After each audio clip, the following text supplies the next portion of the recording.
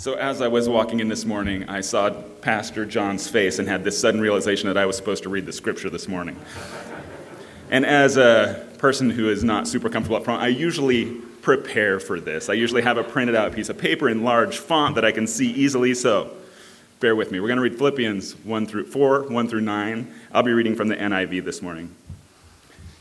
Therefore, my brothers and sisters, you whom I love and long for, my joy and crown, stand firm in the Lord in this way, dear friends. I plead with Euodia and I plead with Syntyche to be of the same mind in the Lord. Yes, I ask you, my true companion, help these women since they have contended at my side in the cause of the gospel, along with Clement and the rest of my co-workers whose names are in the book of life. Rejoice in the Lord always. I will say it again, rejoice. Let your gentleness be evident to all. The Lord is near. Do not be anxious about anything, but in every situation, by prayer and petition, with thanksgiving, present your requests to God. And the peace of God, which transcends all understanding, will guard your hearts and your minds in Christ Jesus. Finally, brothers and sisters, whatever is true, whatever is noble, whatever is right, whatever is pure, whatever is lovely, whatever is admirable, if anything is excellent or praiseworthy, think about such things. Whatever you have learned or received or heard from me or seen in me, put it into practice, and the God of peace will be with you. Let's pray.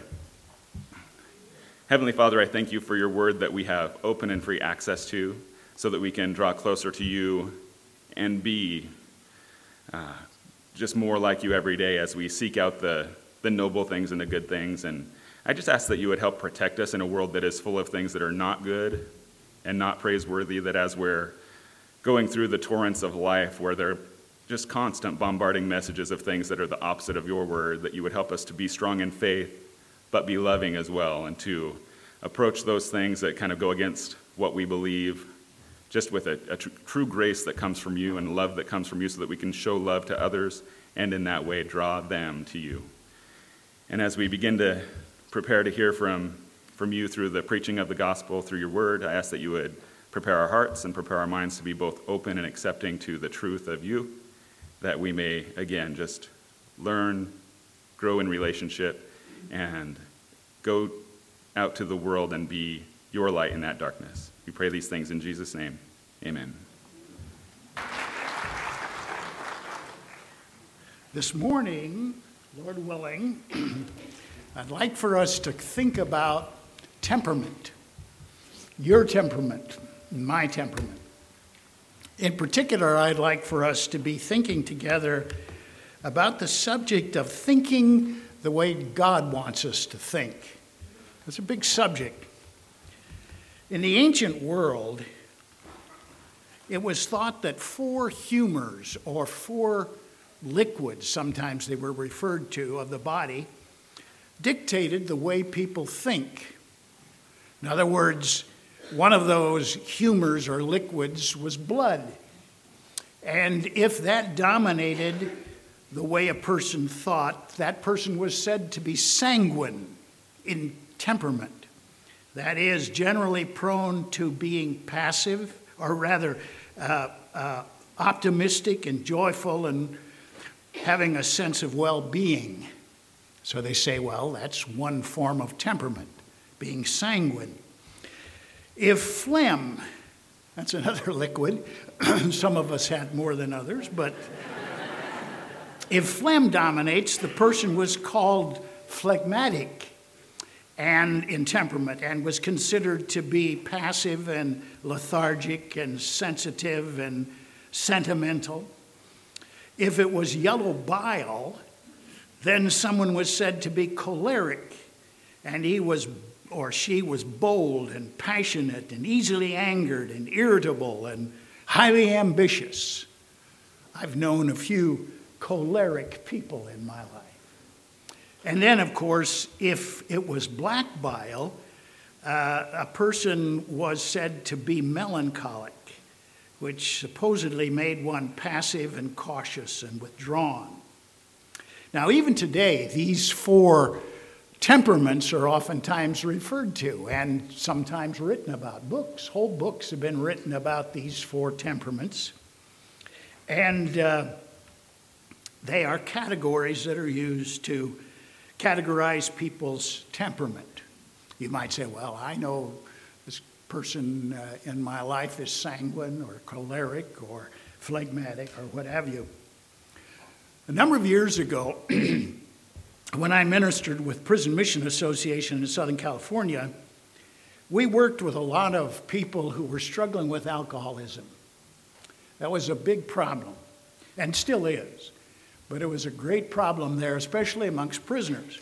As a matter of fact, I think the percentage was well over 70 or 80% of all prisoners had an alcohol addiction. Anyway, we had a course that was based upon the book God is for the Alcoholic. And in connection with that ministry, I became acquainted with a particular expression or statement that was oftentimes given in the context of dealing with those who are struggling with alcoholism. And it went something like this. I believe it, I'm not sure, but I believe it was primarily introduced through Alcoholics Anonymous. But the statement goes something like this. It ain't your drinking that's stinking, it's your thinking. Now, of course, what they were talking about was the very fact that the problem is rooted in the way a person thinks. And then it comes out in the way a person acts. So this morning I want us to think about temperament, and I want to think about it not from these four traditional points of view, phlegmatic or sanguine or whatever. I want to have us think about four words, four specific words that can speak or have to do with four different temperaments that oftentimes people have. Sometimes we could call these four different potential governing attitudes that people have in their lives. Sometimes people go through a progression of these four different attitudes.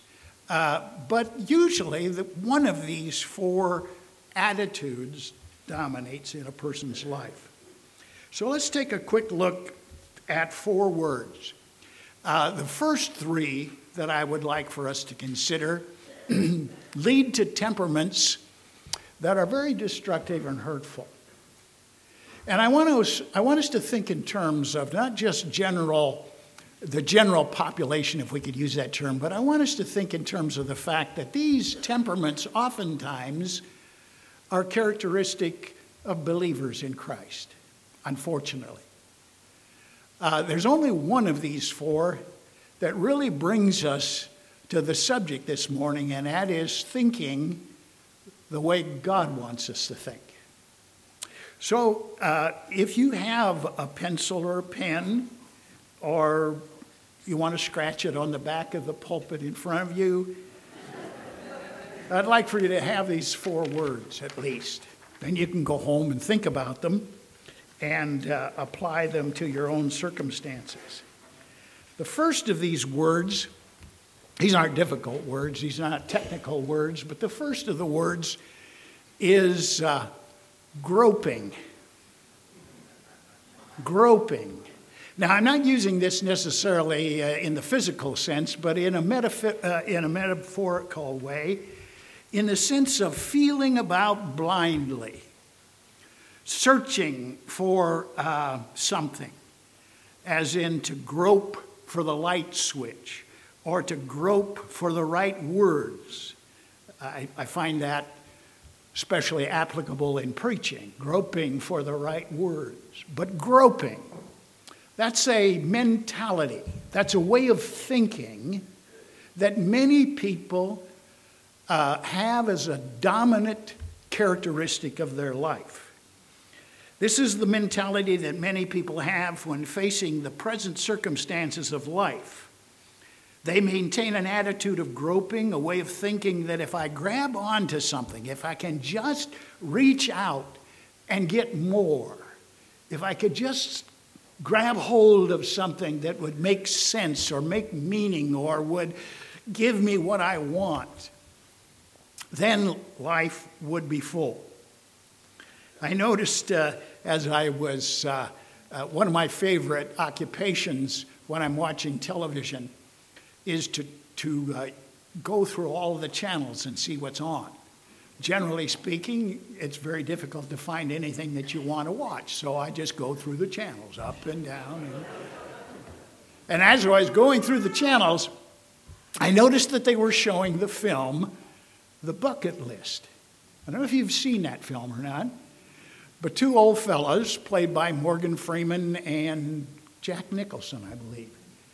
They find out they have terminal cancer, and one of them starts writing something. He says, "What are you writing?" He says, "Well, it's my bucket list." He said, "What's a bucket list?" And it turns out to be those things that you want to experience or have or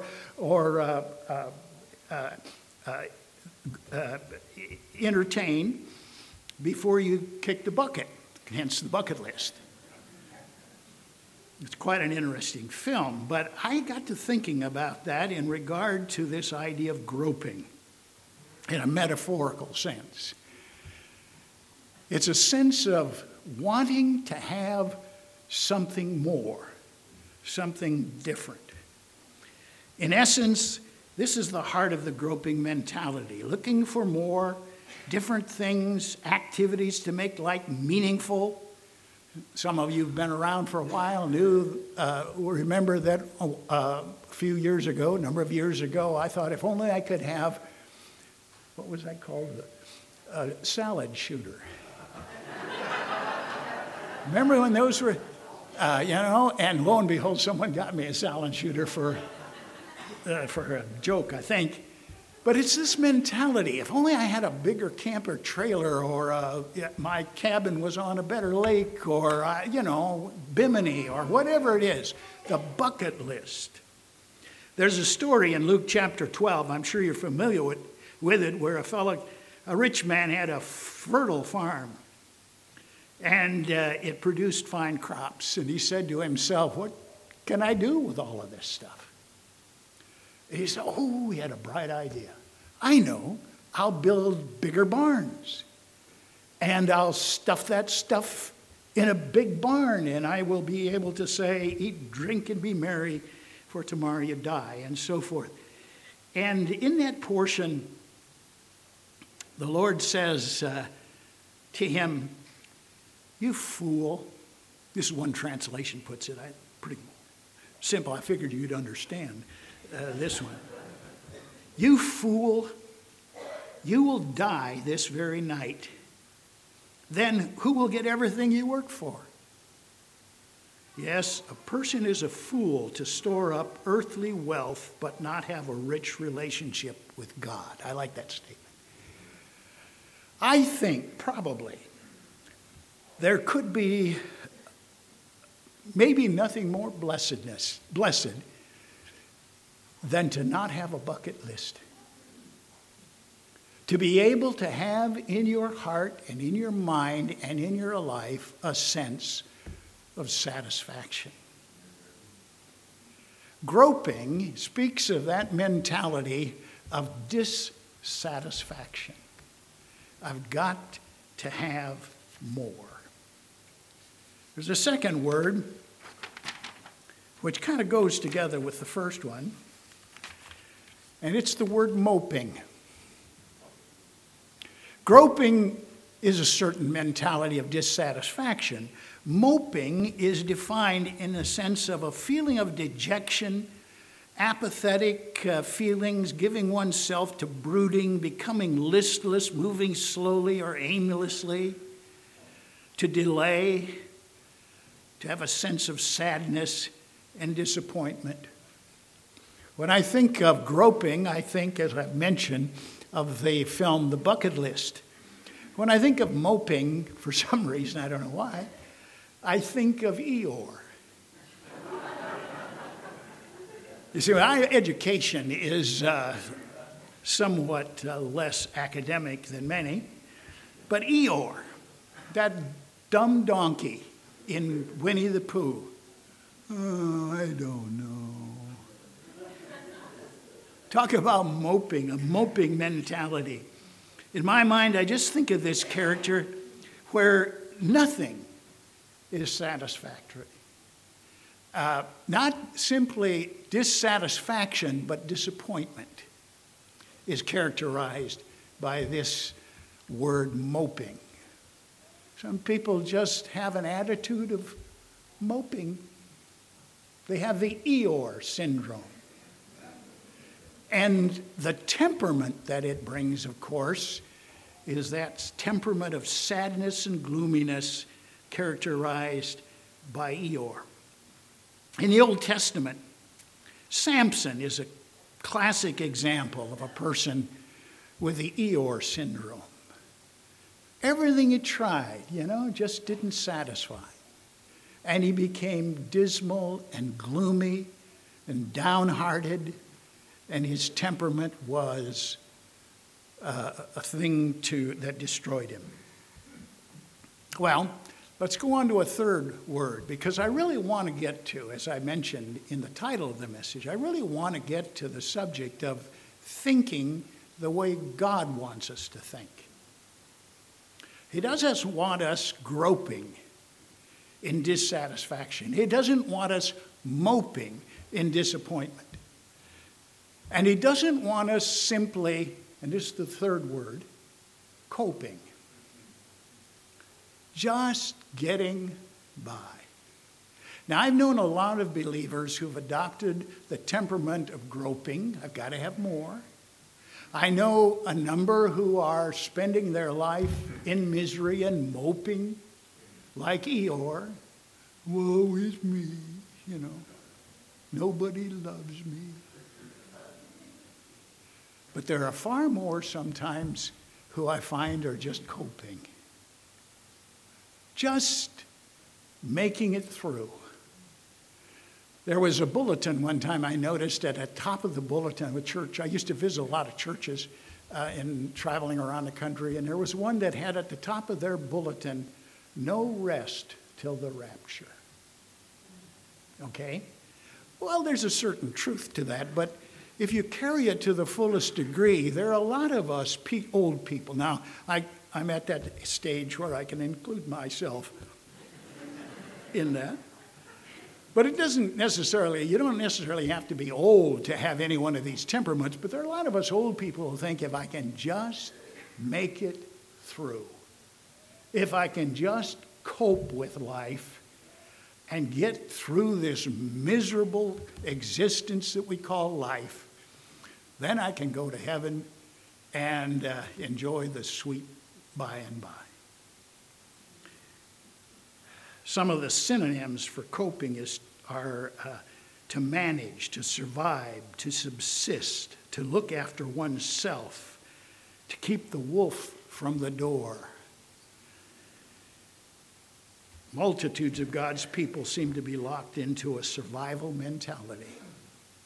And I have found, I guess that's why I've been thinking about these words, groping and moping and coping. I've been thinking about these words for quite some time because I know in my present circumstance that I need to have a temperament adjustment.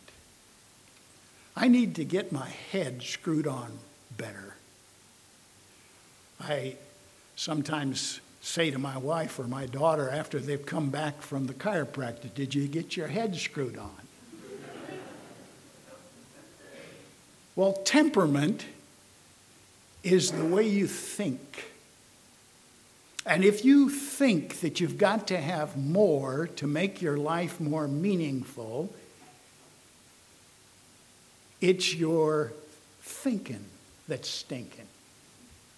And the same with moping, and the same with coping. Coping can be one of the most deceptive. If I can just get through this message, if I can just get through, if I can just get through this day, if I can just get through this life, get it over with. I've oftentimes thought that one of my biggest problems in life has not been failing to smell the roses. I don't even see them at times. And certainly that's not the way God intends for any of us to live. Groping is the mentality of striving for what we don't have, for more. Moping is sorrowing about what we do have. Coping is rooted in just surviving what might happen and what has happened. But there's a fourth mentality. And that's what I really want us to focus on. I want us to contrast it with groping and moping and coping. But I want this to be the major point.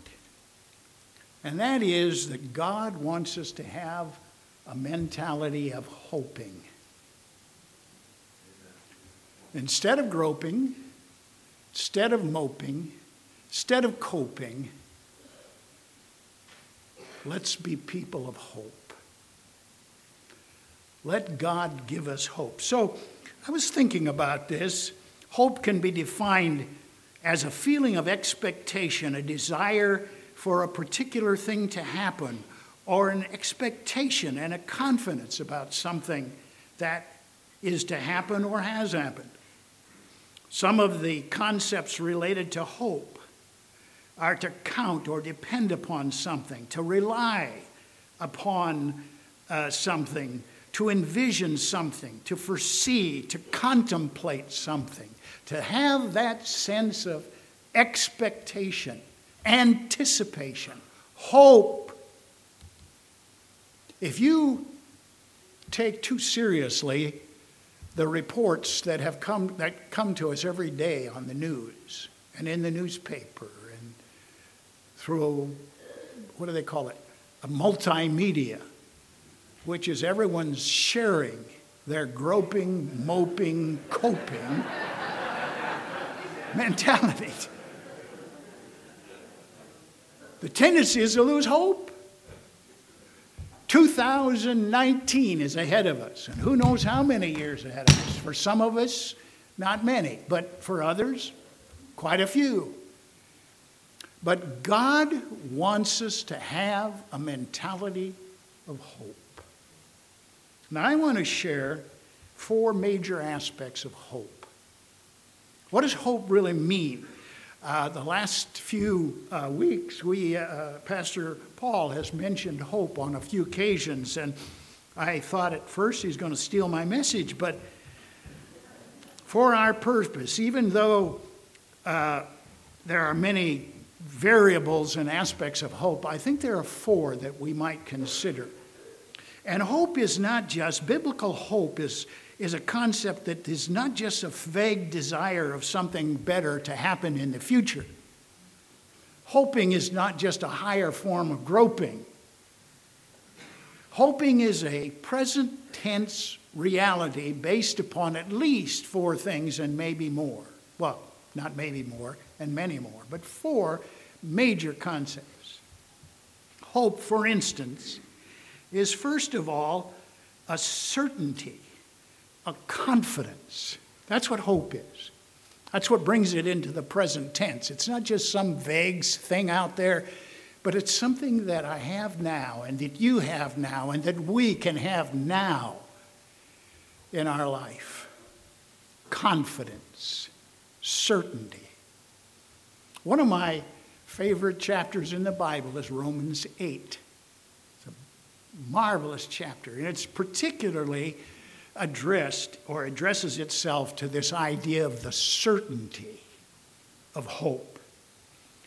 The chapter begins, as you might remember, with this statement. For we know, it starts out with, now there is no condemnation to them who are in Christ Jesus.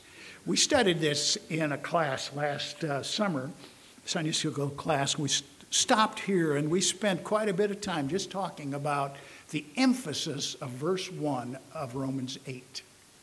And the tense of the original there, and the combination of the words in the original makes it very, very firmly emphatic in the sense of saying, on the basis of all that has been said in the first 7 chapters of this book, now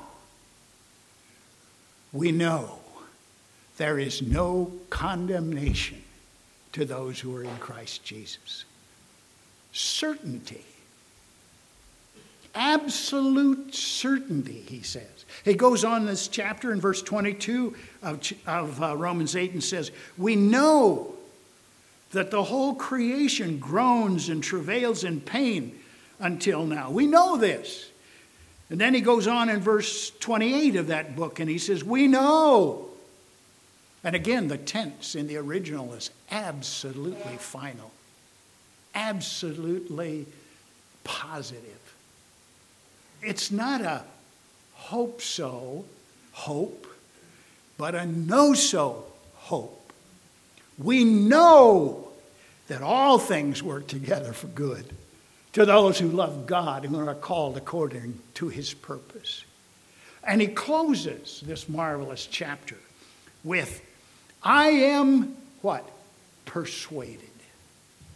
That neither life, nor death, nor angels, nor principalities and powers, nor height, nor depth, or any other thing can separate us from the love of God, which is in Christ Jesus.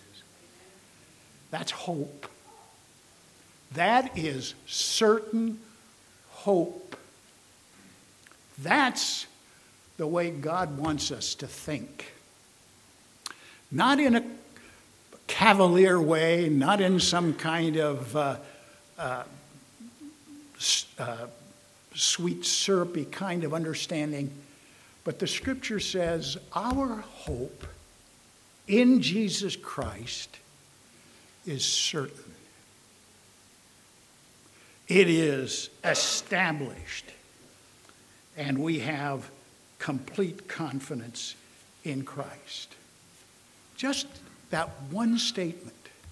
Therefore there is therefore now, or therefore there is now, no condemnation to those who are in Christ Jesus. No doubt about it, he says. Those who are in Christ Jesus will not be condemned. And so that's the first concept of hope. That's the way God wants us to think, with hope. The second concept of hope is the concept of courage and conviction. Romans chapter 5. The book of Romans has a lot to say about hope. And in Romans chapter 5, it starts out, therefore, being justified by faith, we have peace with God through the Lord Jesus Christ. So that's a fact. That goes into that knowing concept. But he goes on to say, by whom also we have access by faith into this grace wherein we stand, and we rejoice in hope of the glory of God. There's that word hope. And not only so, but we glory in tribulations, knowing that tribulation worketh patience, and patience experience, and experience hope. And then he makes this marvelous statement. And hope maketh not ashamed. What he's saying is that hope not only gives us confidence, but it gives us the courage to stand. The original word for ashamed in the King James is an extreme form based upon the root word of being overcome or put down or defeated, and basically saying hope makes us undefeatable. It makes us unashamed. That word ashamed, we kind of think is of I'm ashamed of something and so I hold back. But really it's a word that means confident and courageous. That's hope. That's the way God wants you to think this morning. That's the way God wants me to think this morning. That's the way he wants us to think this morning and as we go on into this new year. That we have a confidence and we have courage through hope. There's a third aspect. I have to be conscious of the clock up there. They were thinking about putting a calendar up there, but But instead they put a clock. So we have to be aware of that. But the third aspect, you've got confidence, certainty. It's not, oh, I wonder. No, it's I know. And we have courage and conviction in the sense that hope makes us unconquerable. If that's a word, I guess it is. Hope also can be defined or found in the words comfort and contentment. The last verse of 1 Thessalonians 4, where he talks about what happens or what is going to happen when Christ comes again in the air. We'll be caught up to meet Christ in the air. And he says, we'll ever be with the Lord. And then he says these words, therefore, comfort one another with these words. That's hope. Hope brings us to that sense of contentment. Again, in Romans 8, verses 24 through 26, we are saved by hope. But hope that is seen is not hope.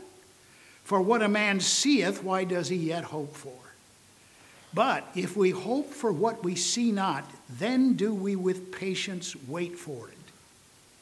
And then later on he says, his Spirit also helpeth our infirmities, for we know not what we should pray for as we ought, but the Spirit himself maketh intercession for us with groanings which cannot be uttered. He says, comfort one another with hope. If you are a hoper instead of a groper or a moper or a coper, you have confidence, you have conviction, you have comfort, and finally, you have cheer or celebration. It talks in the scripture about rejoicing in hope. Isn't that an interesting expression? Rejoicing. If your temperament is hopeful, you will be celebrating the fact that there is no condemnation to those who are now in Christ Jesus. Your life will have a temperament of celebration. It will have a characteristic of and temperament of comfort and of conviction and of certainty. You combine just those four things together into a personality, into your body, or your life and my life, our life as a church. If we become hopers in our temperament, the world will be beating down the doors to find out why.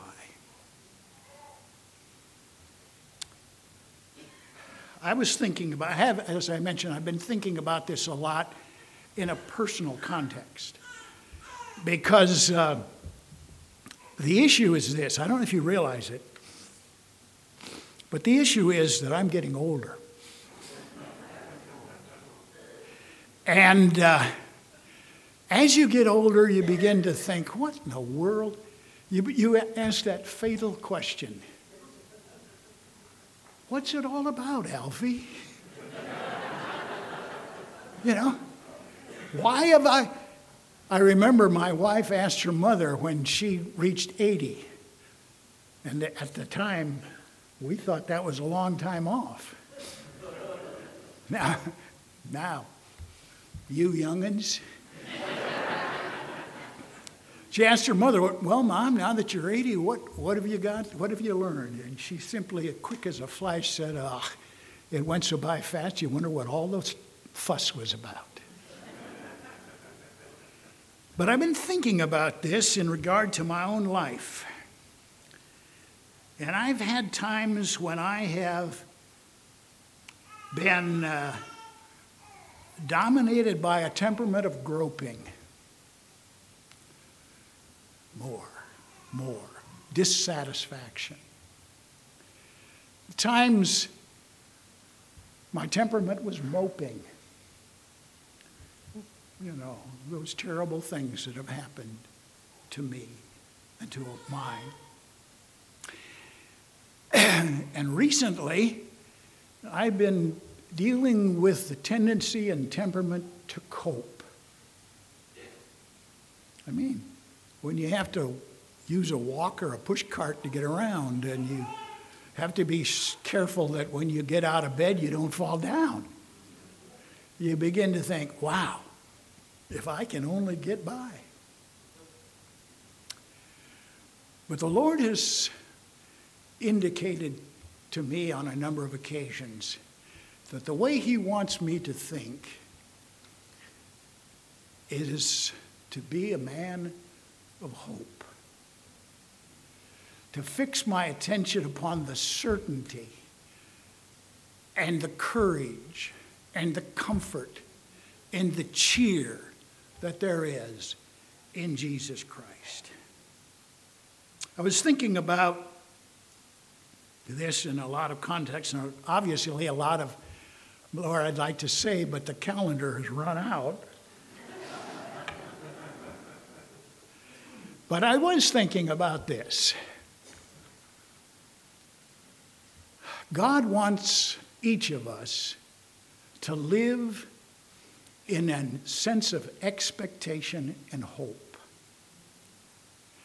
And understanding that because of Jesus Christ, as the scripture tells me, I have been clothed in the righteousness of Jesus Christ, and everyone who has trusted in Jesus Christ has been clothed with those same garments. And somewhere on those garments of righteousness, there's a tag that said, created and cared for by God the Father, God the Son, and God the Holy Spirit. Amen. Lord, thank you for your word. And I pray, Lord, that you will help us to be people of hope. And as we move on in our life and even into this new year, that we might be characterized by certainty and conviction and comfort and cheer because of Jesus Christ. It's in his name I pray. Amen.